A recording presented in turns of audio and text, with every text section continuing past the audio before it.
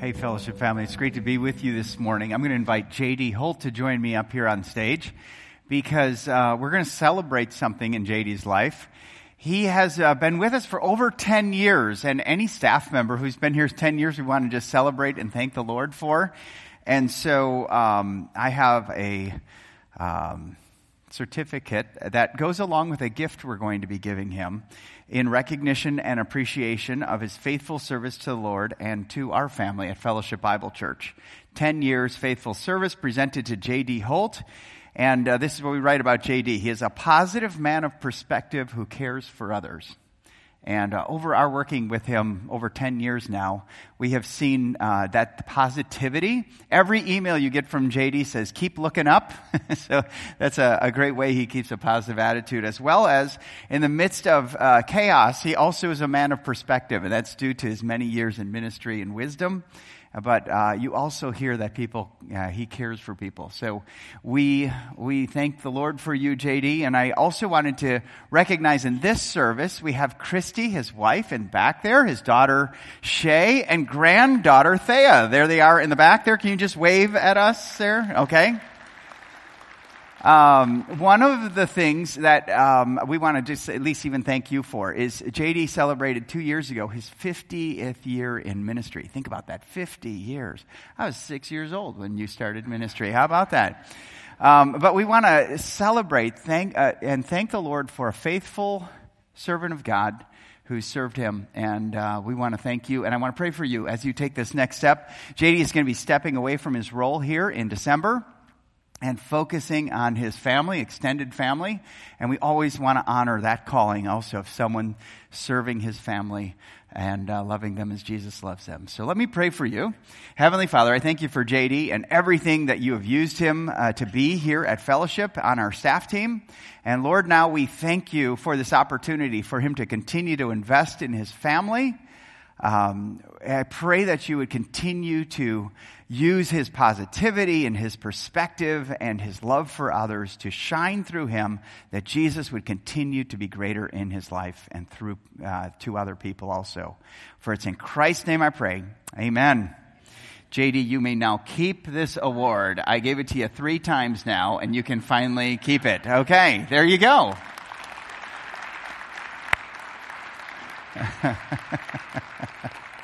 That's so hard to do in 3 different services to please give it back to me. I'm going to give it to you in the next service. But we do it here, so thanks. Okay, we're in this series called Messiah, and we're looking at the Advent angle of this in the book of Matthew. So we're back at Matthew chapter 1. If you have your Bibles, open there to Matthew chapter 1, beginning with verse 18. Matthew 1:18. Before I read it, I want to just share with you just this concept that we use a lot in developing leaders here at Fellowship. And it's a phrase that says this. It says, who you are is more important than what you do. And I think that's really important because here in the United States, when you share your name with someone you're being introduced to, one of the first questions most people ask is, hey, Joe, what do you do? Now, that's been a challenge for me because I'm a pastor, and several years ago I walked into a barber shop, and all the guys were talking, and they were talking very openly, if you know what I mean. And I sit down in the chair, and they're just telling all these jokes, and all of a sudden when a guy goes, hey, Joe, what do you do? And I said, well, I'm a pastor, and all the air just sucked out of the room. You know, it's just like, oh my goodness, you heard me say that. Forgive me, Father, for I have sinned. I mean, it was just moving into a time of awkwardness when that happened. There's something about our fascination where we do that. We kind of want to know what someone does, and on our bad days, we elevate people who have a really good job or do something significant, and we kind of depreciate or discount others who aren't doing what we think they ought to do. In France, I have a friend who does ministry there, and that's a question they never ask people because they don't want to ever insult them. And the French people are insulted by what do you do? They don't want to be stereotyped in their position or their career. I think this is important for us, and I would just challenge you to think of a different question to ask someone when you meet them. I think you're known by your character. We should be known by our character. And when I do life coaching with people, I always ask them, what When you think about 3 words to describe yourself, instead of putting that pressure on them, I ask them, go to your spouse, or go to your friends, or go to your workmates, or go to your family and ask them, when you look at me or when you've spent time with me, what do you see? What positive value do you see? And it's easy to go to the negative, but what positive values do you see in me? And what I try to construct for them is 3 words that they're known for. And as I read this passage in Matthew, we're going to look at this value of who you are is more important than what you do. And here's why. Because who you are informs what you do. It's really important. You draw from your character or lack of it when your world explodes around you. You draw from your character when someone offends you. You draw from your character when you have a blessing in your life. You draw from your character. It informs your actions. Now, this passage is about God bringing his Son into the world. Jesus the Christ, the Messiah, the expected one. And this passage specifically is how God did that. There's things we know, there's things we don't know. Like when we hear that term, virgin birth, we go, no one in history has ever had that happen to them. No one has ever heard of this. So where do we get it? We would have only gotten it if we look at the scriptures, the word of God that God has revealed to us. So in order to believe in the virgin birth, we have to take that by faith because it's not something we experience on every day, nor has it ever been at any other time in human history. But it is here in the passage. And God is ultimately showing us, as Matthew writes, he's showing us that Jesus had to be fully God as well as fully man. That's why the Holy Spirit came over Mary in some supernatural way, and a fully God and fully human was born named Jesus. So as we read this, in God's supernatural plan, he used a guy named Joseph to do that. And I want to look at him today, and I want to see, because, in the headlines of his day, Joseph was marginalized, he was unknown, he was unimportant, but he was right in the center of God's will. So let's look at this passage with that in mind. It says this in Matthew 1, beginning with verse 18. Now the birth of Jesus Christ took place in this way. When his mother Mary had been betrothed to Joseph, before they came together, she was found to be with child from the Holy Spirit. And her husband Joseph, being a just man and unwilling to put her to shame, resolved to divorce her quietly. But as he considered these things, behold, an angel of the Lord appeared to him in a dream, saying, Joseph, son of David, do not fear to take Mary as your wife, for that which is conceived in her is from the Holy Spirit. She will bear a son, and you shall call his name Jesus, for he will save his people from their sins.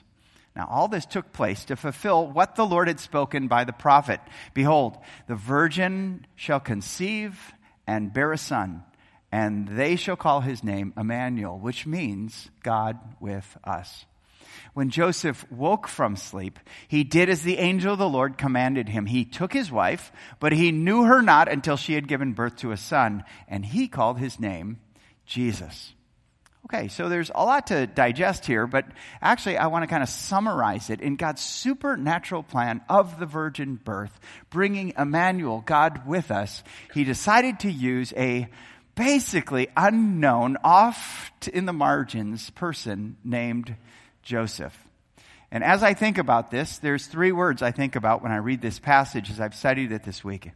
The will of God could be moved through this person because he was humble, he was gracious, and he was faithful. That's how I see Joseph. And I think that when we look at this, these are values that we want in our lives. We'd like to be more humble than we are. We'd like to think of God and others before ourselves. We'd like to be gracious and treat people better than they deserve. We'd like to be faithful, and that is be obedient to what God's word says in our lives. And I really believe that you got up on a Sunday morning, you got ready, and you came to church because you want to look more like Jesus. And that's Jesus. And as Joseph had a God over him, he decided to reflect that God in every situation in his life. Here in perhaps one of the most challenging circumstances of life. his fiancée comes to him. She says, I'm pregnant and not from you. How in the world does a person handle that? That would draw all the air out of the room. You certainly have to have a certain character about yourself, not to just go haywire. And that's what we see in Joseph. His name, Yosef, in Hebrew. Can you say that with me? Yosef? Okay, you know a little Hebrew today. It literally means God or Jehovah shall add or increase. And whether it's Joseph of the book of Genesis, where he's sold into slavery by his brothers, and God was with him and added to him as he was faithful to God. Or Joseph in the New Testament, here, very few passages about him. We just see this one as the main one, and we draw that God added when he decreased. There was subtraction in his name. He stepped down from himself. He stepped down from revenge or getting even or being angry or bitter. And he stepped down from doing his own will to be faithful to the word of God. So that's the first thing. Let's take a look at verse 18 again. It says, now the birth of Jesus Christ took place in this way. When his mother, Mary, had been betrothed to Joseph, before they came together, she was found to be with child from the Holy Spirit. Again, I said this is the first time in Scripture, and it's actually the last time it's happened since then, that God decided to bring his son into this world through a virgin birth. And again, this is almost, as we look at it, inconceivable. How in the world does this happen? What do you do if you're Joseph and you receive this kind of news? Well, the scriptures talk about his humility. Not just in being a humble person in his character, but also coming from a humble background. When Jesus was doing his ministry, they went to Nazareth, his hometown, where he was raised as a child. And Jesus started doing some miracles, and he started speaking and proclaiming who he truly was. The problem was the people knew him too well. They knew his brothers. They knew his mother and father. This whole picture is, they asked in Matthew 13, they said, is not this the carpenter's son? And his mother called Mary? Are not his brothers James and Joseph and Simon and Judas? In other words, we know these guys. We know them. And are not all his sisters with us? Where then did this man get all these things? They questioned him. They thought, we know your humble beginnings, and you proclaim yourself the Messiah? I mean, the audacity to proclaim. We know your family. You're not from royalty. You're not king over us. And as a result, it says in Matthew 13, Jesus stopped doing miracles and giving signs to those people to draw into him and to lean into him, to believe in him because of their rejection, resistance to him. So he came from a humble background. He was a humble person. And just to give him how much, give him credit on this, there wasn't much written about Joseph. Matter of fact, we don't know that he died, but most scholars believe he did die sometime in Jesus' later adolescent years, because when Jesus shows up, all we see is Mary. We don't hear of Joseph. At the cross, where Mary is there weeping, we don't see his father Joseph at that place. So most people believed he died before that time. But if you only have a few years, what do you want your life to look like? And here in Matthew 1, I think these are pretty good values. He was humble. The reason why he didn't go ballistic is because he happened to hold God and others above himself. Jesus lived like this. The whole incarnation is about humility.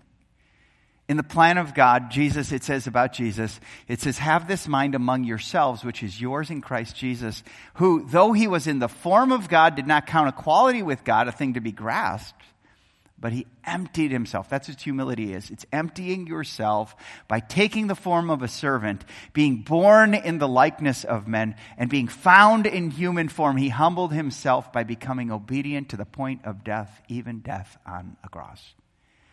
So Jesus did that. Everything Jesus lived was out of humility.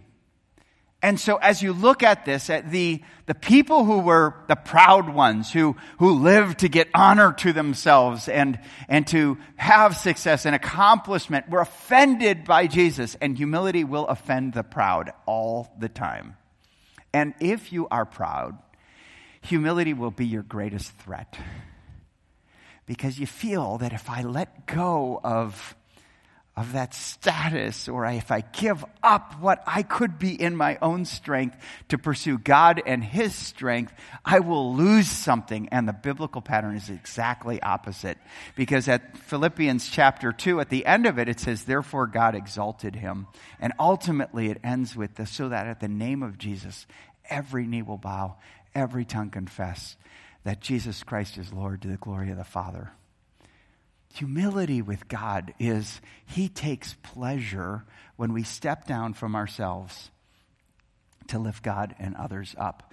John Dickson, in his book, Humilitas, it's a small book, but it's very profound.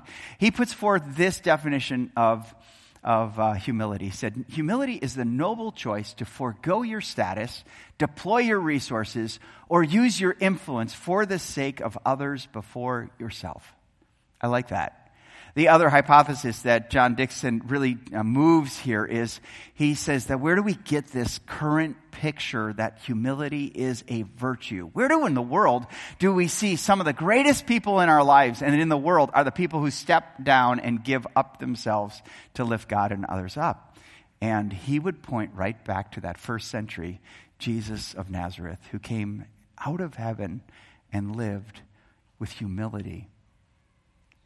So my definition for humility is a little bit more simple. It's humility is your choice to step down from yourself to lift others up. Stepping down from yourself. Now, it's a choice, which means that humility, where you treat others and you view others as more important than yourself, you're going to have to do that intentionally, because it's not going to just happen. I don't wake up every morning and go, oh, I can't wait to lift God and others up today. I tend to look in the mirror and go, oh my goodness, what happened overnight? And I'm losing more hair, and I'm gaining more weight, and I just tend to think about myself first. And so we have to be intentional, which is why we need time in our day to reorient our values and to have a better understanding of ourselves. Humility is not thinking less of yourself. It's just about thinking about yourself less. Okay? So that you can put God at His rightful position in your life. Now, I mentioned it's a choice. And you get more joy when it is your choice. But when it's someone else's choice for you, that's called humiliation. And humiliation is another person's choice to cast you down and assert power over you. And so as we look at this, I've humbled myself as a choice. And I've been humiliated when someone else humbled me. And there's so much more joy in stepping down, in you choosing that, than to have that thrown on you when someone else does it. But you know what it says about humility? It says God opposes the proud, but gives grace to the humble in the book of James. And that's one thing. If you want a heart that God blesses, then we need to be people who think of ourselves less and lift Him and others up. So when you just think about this, the view that you have and the attitude that you hold of God and others and yourself, the only way this is going to happen is if you ask God for a humble heart.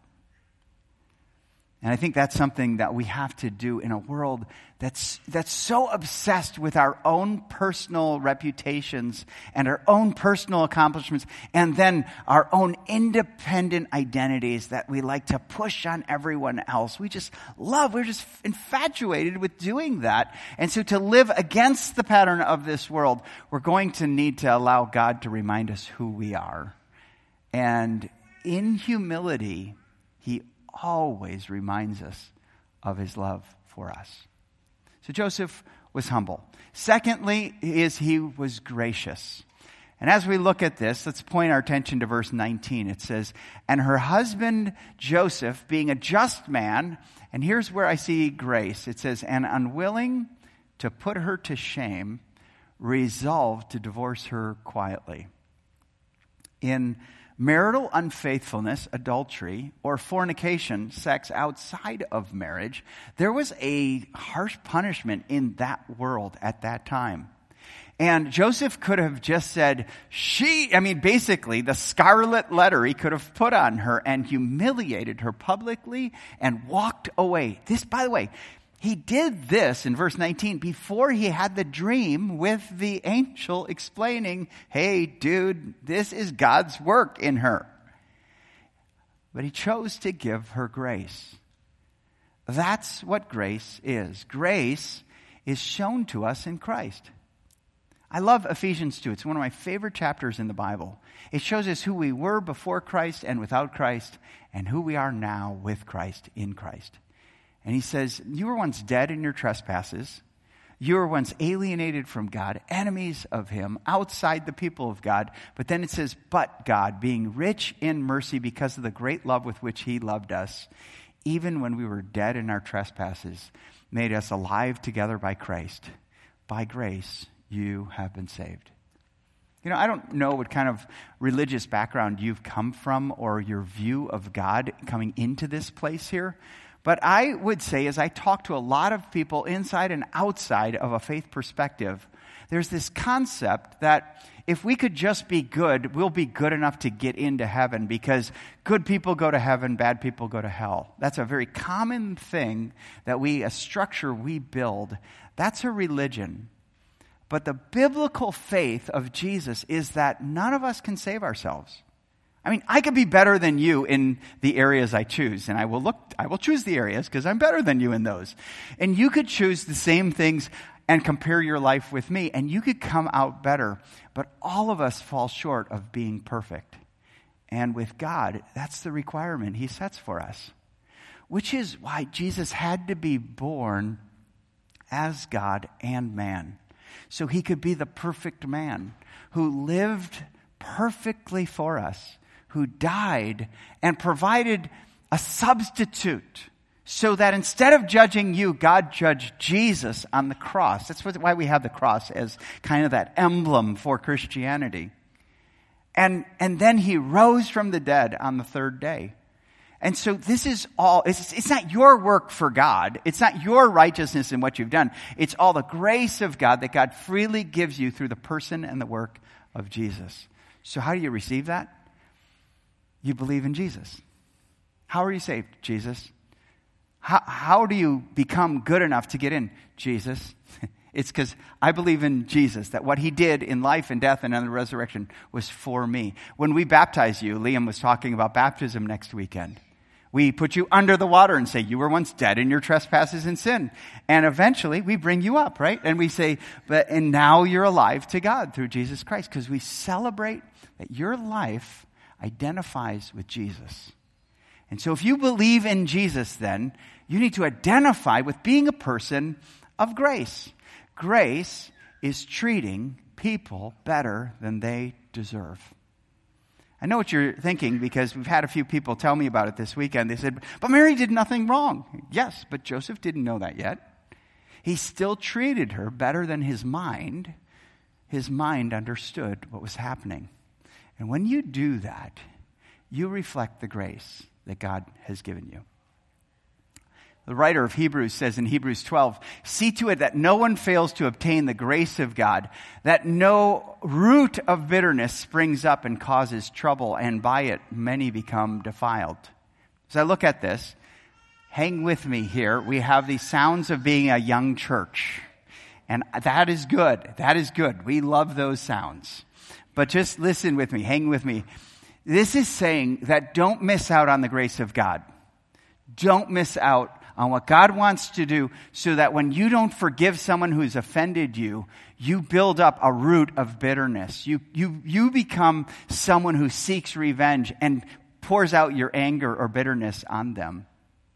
Like, I grew up in Wisconsin, and you guys, I went hunting with my dad and my brother. We'd go pheasant hunting in January, and there's nothing worse than a cold January in Wisconsin. I mean, anyone live in Wisconsin around here? Okay, go Packers. All right. I lived in Wisconsin. It's 9 months of winter, 3 months of bad snowmobiling. And so we'd go hunting in January, and I would have my shotgun, and we'd walk through rows of corn. And as we were walking, I'd have my wool gloves because it was so cold. And at the end of each row, I would walk through these thistles, and they would attach to my wool gloves. And at the end of them, those little thorns, I'd have to pull them off me, and they would just cling to those areas. It's like those wool gloves were magnetic. And I'd look over at my dad and my brother. They had a different fabric. They didn't wear wool. And none of those thorns stuck to them. And it brings this, here's where I'm going with it, okay, if you haven't figured it out yet. When you go through life and someone offends you, if you don't practice grace, you're like wool with those thorns. You just hang on to them. And you get more and more frustrated, and you get more and more angry, and you weren't made for anger. You weren't. I mean, that's why you become a monster when you live with anger. You become someone you weren't created to be. And so we've got to be people that if we have God's grace in our life, that when someone offends us, we let them go. When someone cuts in front of us, we go, merge, okay? Merge. We do that kind of stuff. When a spouse isn't sensitive to us, we understand the day that they may have had, and we forgive them. When our kids don't make decisions we would want for them in adulthood, we let them be adults, and we set them free of the way I want them to live. Right? Because, folks, our adult children are adults. And I've talked to so many parents who've tried to control their kids as adults, and really, here's the role we've got to take with grace. I'm a consultant now. You want to know? Give me a call. I'll be your first call. And I'll always ask you, would you like to know what I think you should do before I tell you? Because that's living in grace. Because my role right now, I used to be a coach for my kids. I used to stand on the sidelines and tell them, run with the ball. I do all that kind of stuff. No one did it louder than me. But now, when they're adults, I want to be their best fan. I want to be their greatest encouragement and their best support. And I don't want to criticize their way. That'll bring them right back into the frustration of high school. And so as we think through this, how is it that you're living the grace of God and showing the grace of God? And I would say this, if you struggle showing grace, I believe it's most likely because you don't fully yet understand the grace that has been given to you. And because of that, I think we're always going to need to learn the gospel in our lives. That I'm not in because of anything great I've done. I don't stay in because I'm this awesome Christian that's just outlived everyone around me. I'm in because of grace. Nothing do I deserve, but by faith I believe that it's a free gift and I can have Jesus in my life. And because of what he's done for me, because of that, I'll treat you nicer than I think you deserve. Because Christ has set me free from my sin, not because of anything I've done, but everything he is. I'll be that reflection of grace to you. Does it make sense in this world? No. This will change all our Facebook posts. It will change all of our reactions that are recorded on a dash cam in someone's car. I mean, it will change that if we're willing to live with grace. Look at what happened when he stepped down from what he could have been. The angel said, she will bear a son, Mary, and you will call his name Jesus, for he will save his people from their sins. That's grace. That's grace. When he stepped down from revenge or anger or bitterness, God just made this gift to the world. He's going to save his people from their... That's grace. That's grace. God takes joy when you give grace. Last one is faithfulness. He was faithful. And look at this, it's what it says about him. It says Joseph, earlier in the passage, I think it's verse 19, it says, Joseph was a just man. And that word just, is in the Greek, that word just literally means someone who lived their lives according to God's word. And we see that in Joseph here. Because he heard, what did the angel say? Don't be afraid to take Mary as your wife, for what has been done in her is from the Holy Spirit. She will bear a son. You will name him Jesus, for he will save his people from their sins. What does Joseph do? Look at this. When Joseph woke from sleep, he did as the angel of the Lord commanded him. What did he do? He took his wife, but he knew her not until she had given birth to a son, and he called his name Jesus. See, he doesn't get much press, but when he does, it's right on. There is very little difference in the word of God being heard by him and the action of obedience in doing the word of God in his life. Not a lot of separation. We like to go, oh, okay, this is what God says, but I want to live like this, and I want to do what I want to do, and okay, I'll obey. And there is a close connection. God's word says this, I will obey, and he does. And he does. He was a faithful man. Faith, what is faith? Faith is taking God at his word and acting on it. So whether it's Abraham, who was told to leave his country and his kindred and go to the land God told him to, or whether it's Joseph, don't be afraid to take Mary as your wife, for what is in her is from the Holy Spirit, and you will name him Jesus. I will tell you this. In Arab and Middle Eastern cultures, for a father not to name the son is one of the greatest insults to the father. To this day, if I go back to Ramallah, which is just outside of Jerusalem, I would be known as an Ibn Abd, which is son of Abd, who was my great-grandfather who lived there. We're always known by our fathers in those environments. And so for Joseph not to be able to, how could he not name? He was humble. He was gracious. God's grace, saving his people from their sins, is greater than whatever plan I could have for this child. And I will name him Jesus. Everyone would go, why'd you pick that name? How about this excuse? Because an angel told me. Yeah, it's because he was obedient. He took God at his word and acted on it. As I was reading this weekend, I came across another passage in 1 Corinthians where Paul talks about this world right now. He says, now we see through the mirror dimly, or we see through the glass dimly, but then we'll see him face to face. I'll just tell you this. If you're going to live by faith, there's going to be a lot of things you don't understand, and that's okay. If you had to, or a requirement was full understanding of everything you believe in, that wouldn't be faith. That wouldn't be faith. I think about other people either online or in this room hearing this message right now. All the things you don't know that are happening in this world and in your world. And yet the call is to be faithful when you don't know. Paul also says we walk by, or we live by faith, not by sight. So there's so many things out there. You might have some glimpses of reality, but you certainly might not know what God is doing. Be faithful.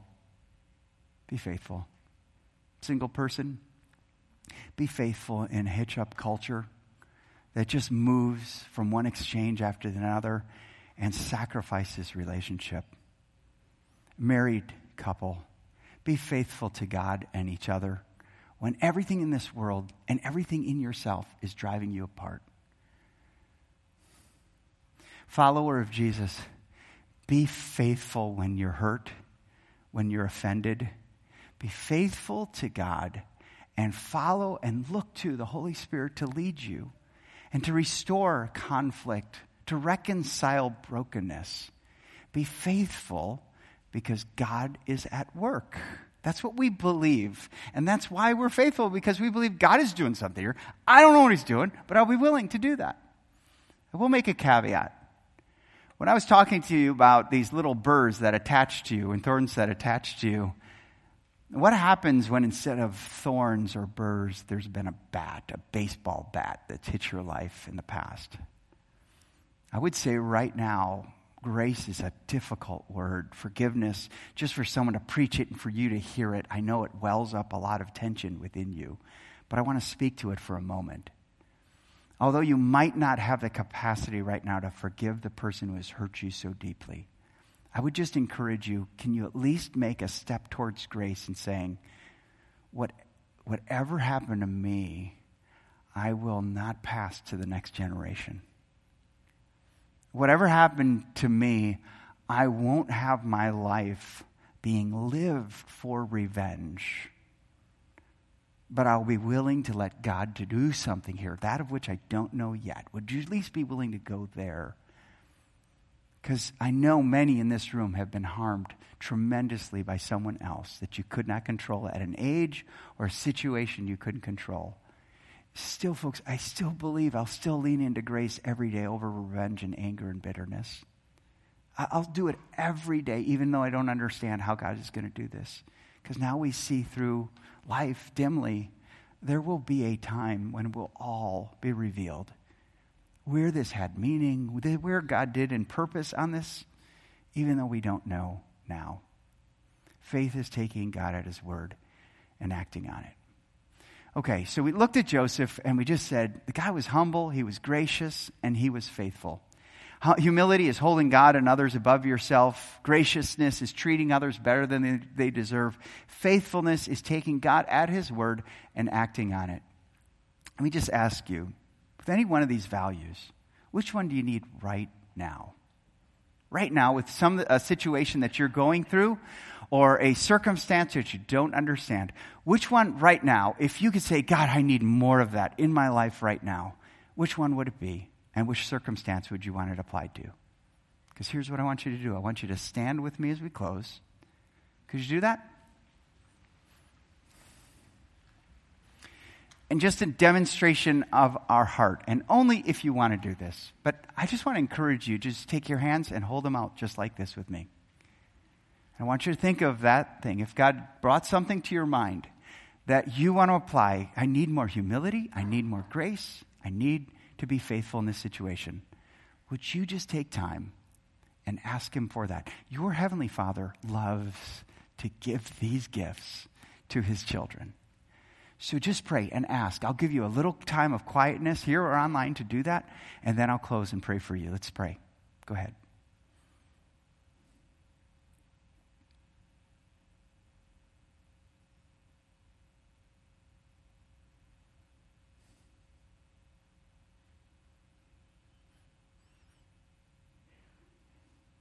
Heavenly Father, as your children, we come to you, and I just thank you for working through your Spirit in each person who has their arms available to receive that which you will give them. And Lord, I pray that you would pour through. You know exactly what each of us are going through. You know the condition of our heart. You know the level of our faith.